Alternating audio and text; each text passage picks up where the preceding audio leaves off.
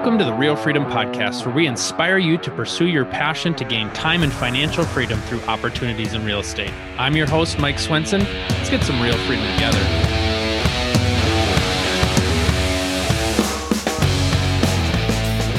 Welcome, everybody, to another episode of the Real Freedom Podcast. I'm excited to share today. We've got Karl Krauskopf. Karl is experienced investor. And so a little bit of a background about him. So he got his background is really in flipping homes. And so he focused on acquiring and renovating undervalued properties in areas experiencing tremendous market appreciation. So as he diversified and scaled his business, real estate development was the natural next step. And now your primary focus is with your company, Auroras Investment Group, which is based out of the Seattle area, focusing on real estate investing and multifamily developments such as townhomes and apartment buildings. So we will dig in a little bit more about that and how you got started in real estate. So welcome, Karl. We are so excited to have you. Oh, thanks so much for having me, Mike. This is an honor. I really appreciate it. Why don't you just give us a little bit of more about your background, kind of how you got into the real estate space and kind of what you guys are focusing on here today? Yeah, absolutely. I'll start off by saying if I can make it, and if I can make the transition from a corporate W-2 employee to a full-time investor, just about anybody can do it. I spent, I'm about 4 years in the business. The first 6 months of that 4 years was pure self-education, reading every single book on real estate I could get my hands onto, listening to podcasts during commutes, listening to podcasts and audibles during the gym sessions, and just absolute consuming any and every piece of information that I could get in that 6 month period. Started off real slow, obviously, because I was still working a 40 to 60 hour a week day job.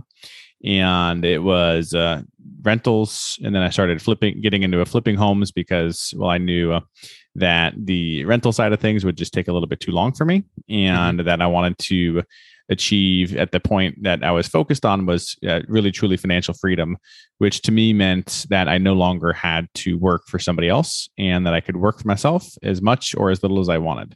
The original goal was let's get $10,000 cash flow and retire and move out to Thailand or something like that.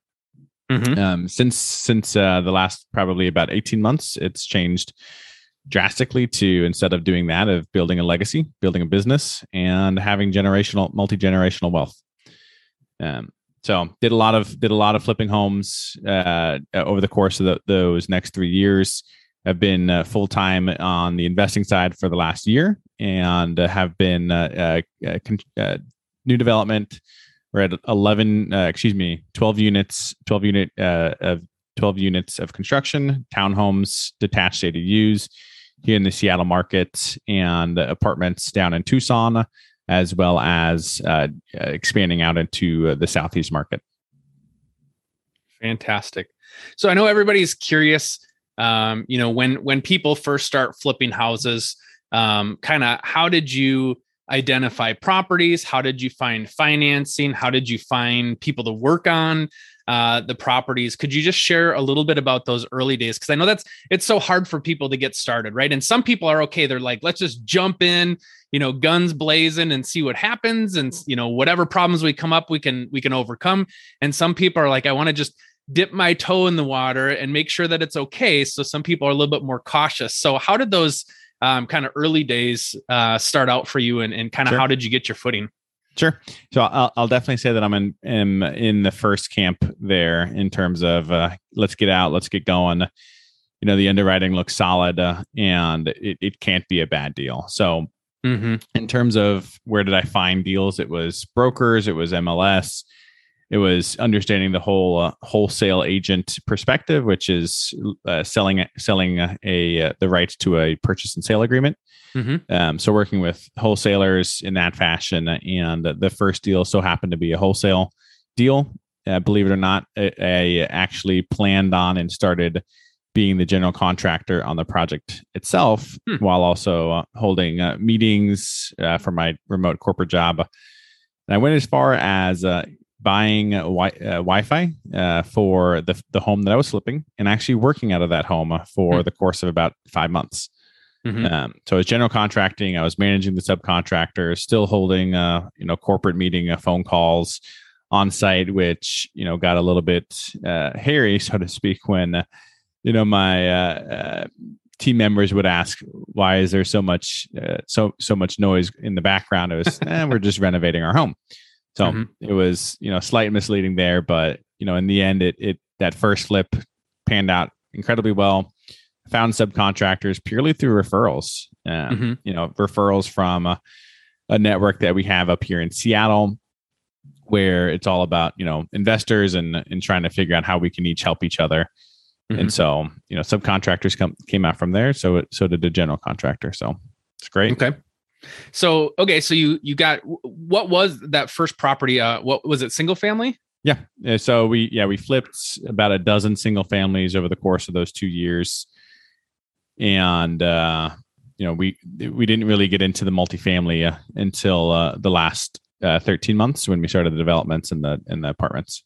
And what were you looking for when you were identifying deals? Because I know that's a challenge that a lot of people have, is how do I know it's a good deal? How do I know what areas to focus on, or what neighborhoods or things like that? Yeah, good question. So from a focus standpoint, it's knowing what your backyard is, right? Really truly understanding the good, the bad neighborhoods, the neighborhoods that are experiencing tremendous appreciation, those that are relatively stagnant. And I would even, obviously for here in Seattle, everything can be a block by block basis, not just from a, safety and crime and appreciation perspective, but also from believe it or not, a topographical and a soil perspective. Soil meaning it actually will limit future development opportunities. So that you have to take that into account when you're looking at properties here. So first it's finding your primary market, then dialing it down to really, it was for me, it started to become zip codes. So really looking at which zip codes are the ones experiencing the most growth, the most, where are the ones that are in the path of progress, and really honing in on those. I'll say in my early days, I said, I'll buy, fix, and flip anything in the, 30 to 50 miles within range of downtown Seattle. I ended up taking on one flip that was about 50 miles from Seattle. And come to find out, I ended up having to general contract that project for the last 3 months of a 5-month project. And that meant going down there every single day, which was about a 90-minute drive each way, while also working the full-time job. So I would say, for us, it's no longer really focusing out in those areas that are hard to reach from a local perspective. It's, again, just identify those zip codes, those neighborhoods that are experiencing the tremendous appreciation from a flip perspective. Now, from a property, kind of scope of work perspective, was there anything that you looked for there? I know a lot of people like value add opportunities, turning a 3-bedroom into a 4-bedroom, updating square footage, adding a garage, that kind of stuff. Was there anything specific that you kind of lean towards in terms of kind of the property itself? Yeah, great question. So it was the value add side of things. And for us, we've got basements here in the Northwest. And what we would do there is go and look for unfinished basements and add typically, 1 to 2 bedrooms plus a bathroom. Towards the end of the kind of, I'll say, flipping career, right, when we transitioned from flipping to developments and apartments, is we were really focused on not only value adds, but also those that were questionably teardowns. So we started doing, all studs out remodels, new roofs, all new siding, windows, all the trades within the studs, and even foundations, and converting those into luxury high-end homes. While also adding bedrooms and bathrooms. There's a few different strategies here. Some folks are looking at the kind of the mid-range neighborhoods, finding the ugly duckling, but there's just a little bit less meat on the bone when you do that. Right. Versus going to the high-end neighborhoods, right? Because you can add and bring it up to that luxury piece and command a premium. And that's where you can really net a lot more money. Yeah. And one thing that I should have mentioned is that, we never really truly operated in the what I'll call the high end market. Mm-hmm. High end market I would define as $1.5 million minimum purchase price. Mm-hmm. And so the highest end single family flip that we sold was about $1.25 million. We originally underwrote it at $1 million. So mm-hmm. we experienced some great appreciation from the timing of the market, which was great. But we always operated in that kind of mid-market cycle mm-hmm. Of homes. So then from a financing perspective, a lot of folks are curious, how do you run with that? Are you guys doing cash out refis? Are you just selling, taking the proceeds? How are you structuring that with a lender sure. or private partner here to make that work? Sure. So up until last year, we've done everything we did was sell. So we didn't hold on to anything. Mm-hmm. Of course, everybody who does that always says I should have held them. Mm-hmm. And I'm certainly one of those people. I would have loved to hold those homes. Some of them obviously wouldn't have penciled out from a refinance standpoint, but mm-hmm. those that did would have been great by now from an equity standpoint. Mm-hmm. Right now, we're using hard money loans on just about everything from the construction, the flips, and then the ground up construction as well. We're using hard money.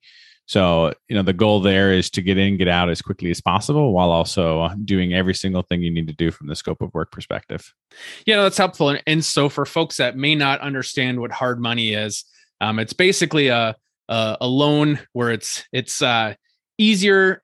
I should say you don't have to personally qualify. You're doing it based on the numbers of the property. It's a little bit higher interest rate, but yeah, the focus is it's about turning. And so for those folks, they're willing to invest that because they know they're going to get their money back more quickly, and then they can just recycle that. Yeah, absolutely. And on that is, you'll typically get better LTV rates. So higher LTVs, 85, sometimes 90% mm-hmm. is typically where we like to play between the 85 and 90% loan to value. So mm-hmm. we're typically only bringing 10 to 15% of the equity of the entire project. Okay. So now you're doing the single families and you realize you want to get into the multifamilies. What were some of your next steps from there? It was really understanding how to raise the capital. So how am I right on the flip side?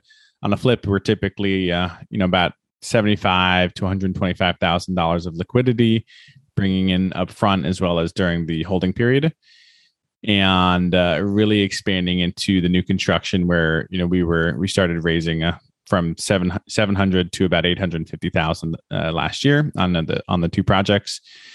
And that was really a consequence, or rather a result of doing these flips and having several different investors who were wanting to invest with us, but unfortunately on a flip there's only room for one investor. And so mm-hmm. Then that's when we started looking at, well, how do we scale our own business, and then B, how do we work more with more investors? And it was the syndication route on both the ground up construction of new build townhomes as well as the apartment value adds.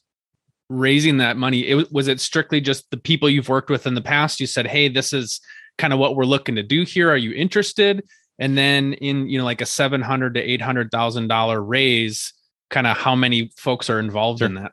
Yeah. So on both of those raises, it was both investors that we have worked with before, as well as new investors. Mm-hmm. In both instances, we had relationships with those investors, and so it was really performing for those investors. We brought on some new, but it so far it's turning out really great. We're selling out one of the full ground up constructions right now, and so far we're looking like we're going to exceed our target returns. Awesome. That's great. So then now in this case, you're not putting up your own money. It's strictly coming from your partners. Good question. So we ended up investing some of our own, right, from a skin in the game perspective. So okay. we do have some invested as the general partner alongside of our limited partners. where you're at right now, then let's talk about a few of the projects that you guys have done over the past, 12 to 18 months, just to give folks an idea. So what types of projects are you taking on? I know you'd mentioned new construction townhomes, but yeah, talk about those projects a little bit more. So on the townhomes, typically we're buying there is permit ready projects where a developer, or let's call them the seller, has gone through all of the entitlement processes, has obtained permits, and is ready to break ground. And for typically one of two reasons: is they want to reposition their capital in maybe a bigger, better project, or B, they're looking to diversify and eliminate their risk. So for whatever reason, the developer, the seller, is looking to sell the project, not go forward with it. And that's where we come in. We buy the permitted townhome sites, or soon to be permitted apartment sites as well. And we've this would be essentially just the dirt, the teardown's already been done, the zoning's cleared, and now it's like, okay, who's going to be the person that's going to start swinging the hammer, pouring the cement, that sort of thing? That's the spot you guys come in? Yeah, exactly. Okay. So we've got builders, we've got general contractors, and other developers that we've built relationships with over the past, whether it's through actually directly working with them, or having other investors having had worked with them directly too.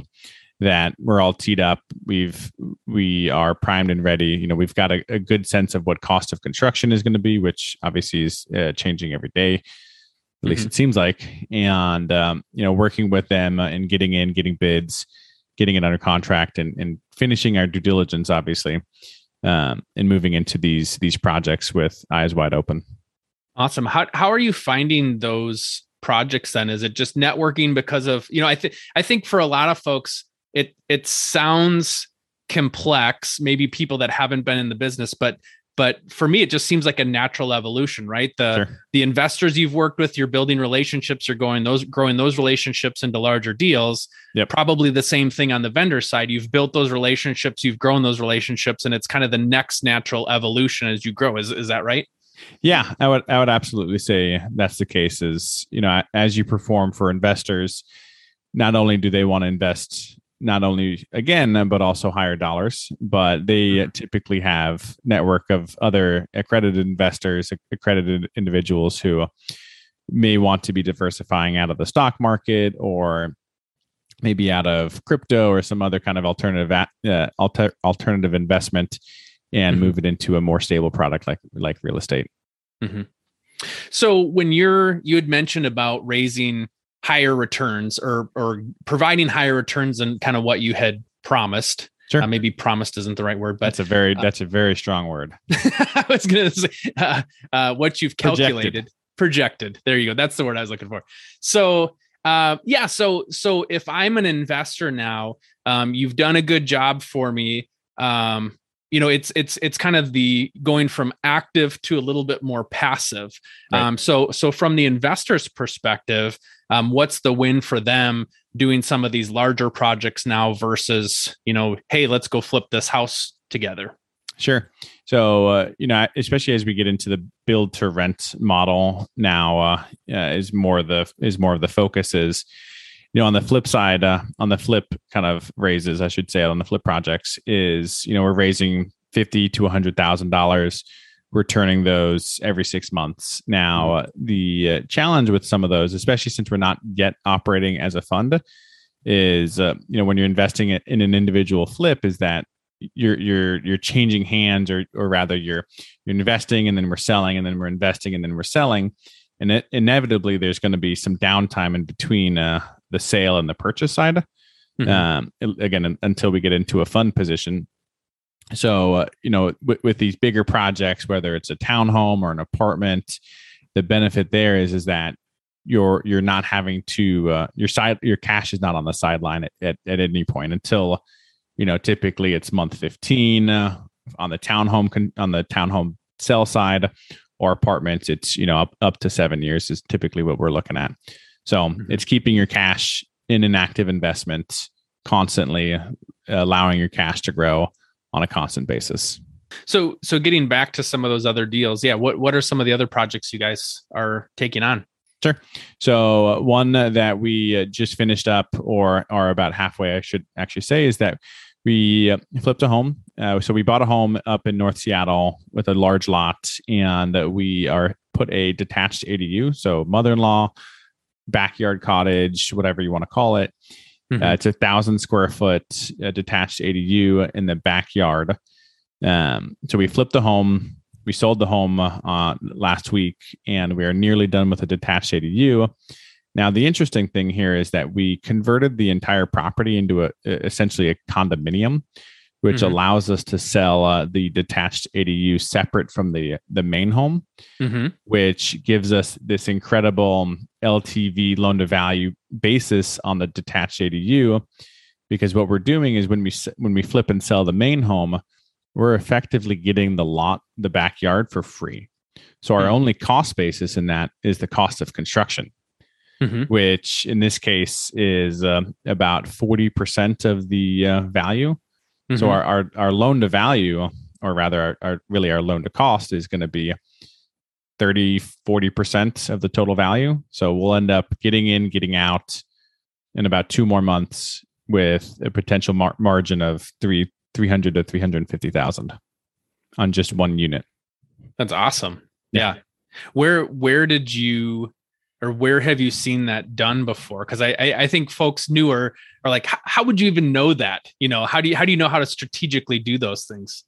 Yeah. So first thing to mention is that I'm not familiar with any of the other states, municipalities that may or may not do this. I know that there's probably, I think, 4 cities in the Puget Sound, which is the Seattle area, that do allow this process. Yep. So that's kind of the first disclaimer is, whether or not you can actually do this where you're living. That's the first thing to check. And then the second is, it really is just networking with other developers and brokers. Those are my two partners in the industry that we love, and we can't talk to them enough, is really trying to understand, learn from them. And whether it's from a process standpoint, a supplier, a labor, whatever it happens to be, is just really truly networking with those two types of individuals and learning from them. So what's the future look like for you guys? You're kind of 1 year in on the investing journey, but where do you see this taking off? Yeah. So I think where it's taking off is 2 sides. It really is going to be in the larger multifamily space. So in the already built apartments, those that are underperforming. So whether there's some kind of operational deficiency that we can go in, fix, tweak, and add value to the expense side, and or on the revenue side, where ideally what we're looking for is leases that started pre-pandemic, so 2019 and earlier. And really understanding how those rents have been increased or ideally held flat. And that way we can go in, we can capture that loss to lease and add value to the assets via income, increasing the income. So that's kind of the one bucket, is the operating assets. The secondary is, again, on the apartment side of more ground up construction. So we've got several different products that the market in Seattle is putting up. It's called small efficiency dwelling units. So think of a 300, 400 square foot studio apartment, putting those up in high traffic, high density areas, like near the universities, near the big hospitals, near the big tech employers. And then from there, expanding our scope and getting into the even larger size ground up construction apartments. So the small efficiency dwelling unit apartments are generally 20 to 50 units. Where we'd like to be operating is in the 100, 150, and eventually the 200 unit apartment from a ground up standpoint. And what kind of areas are you focusing your search on? So on the ground up, it's all North Seattle. It's all hyper focused on the North Seattle market. On the apartment side of things, it is the Southeast. So Atlanta, some markets in Florida, and hopefully something in Minneapolis here coming up soon. And some other areas in the States, but it's really the Sun Belt, I would say, Texas and East. Well, it's crazy to see when you look back. You've been in real estate now for just a short period of time, and obviously you've learned a lot, you've got a lot under your belt. What would you say to somebody that's outside of real estate right now and it's like, you know what, like it seems exciting, I've always thought about getting in some way, shape, or form, or something like that, but just maybe hasn't made that leap yet? Sure. What advice would you give to somebody in those shoes? I think two pieces. It's going to be self-education and finding your passion within the real estate space. So self-education, you got to read, you have to listen, whether it's to podcasts, audibles, or preferably other experienced people that are doing this already. Mm-hmm. So that means going up to meetups, whether it's virtual or in person, just getting out and meeting people, and don't be afraid of saying of asking the simple questions, right? I think that's where I pride myself in doing is, I'll go into a meeting with either subcontractors or developers, and I'll ask the simple questions, even though it may make me look like the simpleton in the room, but it really truly helps me understand, which helps me grow. Mm-hmm. And I know the asking the simple question is going to be a short-term kind of shortfall, but I know the information that I get from asking that question is going to benefit me in the long term. So self-education, number one. Passion, finding your passion within the space is number two. My passion has always been growth, has always been business development, investor relations, working with clients, working with people. And so, that's my passion. And mm-hmm. I've developed my business around that aspect, and I've developed myself around that aspect. And it's finding the partners, whether it's an actual partner or an employee, somebody that can help fill the voids of where, my weaknesses are. Mm-hmm. Well, awesome. It's exciting to see what you've done in a short period of time, and exciting to see where you're growing. That's fantastic. So for folks that, have kind of heard your story and want to reach out to you or learn more about what you're doing, how can they do that? Sure. So I've got a couple of different areas. I'm on LinkedIn, Karl Krauskopf. We've got an Instagram at Aurora's Investment Group, and our website, www.aurorasinvestmentgroup.com. And you're welcome to reach out to me directly via email, karl@aurorasinvestmentgroup.com. Awesome. Well, thank you so much for coming on the show. Really appreciated everything that you shared. I think there's just very tangible steps here of kind of what to do, how to grow, and to see a career trajectory here. Yeah. Where, I don't know anything about real estate, and now in a short period of time, you're experienced, you've got great relationships, great partnerships that you've grown, and you can really see where it's taking off. So congratulations on that. I appreciate that.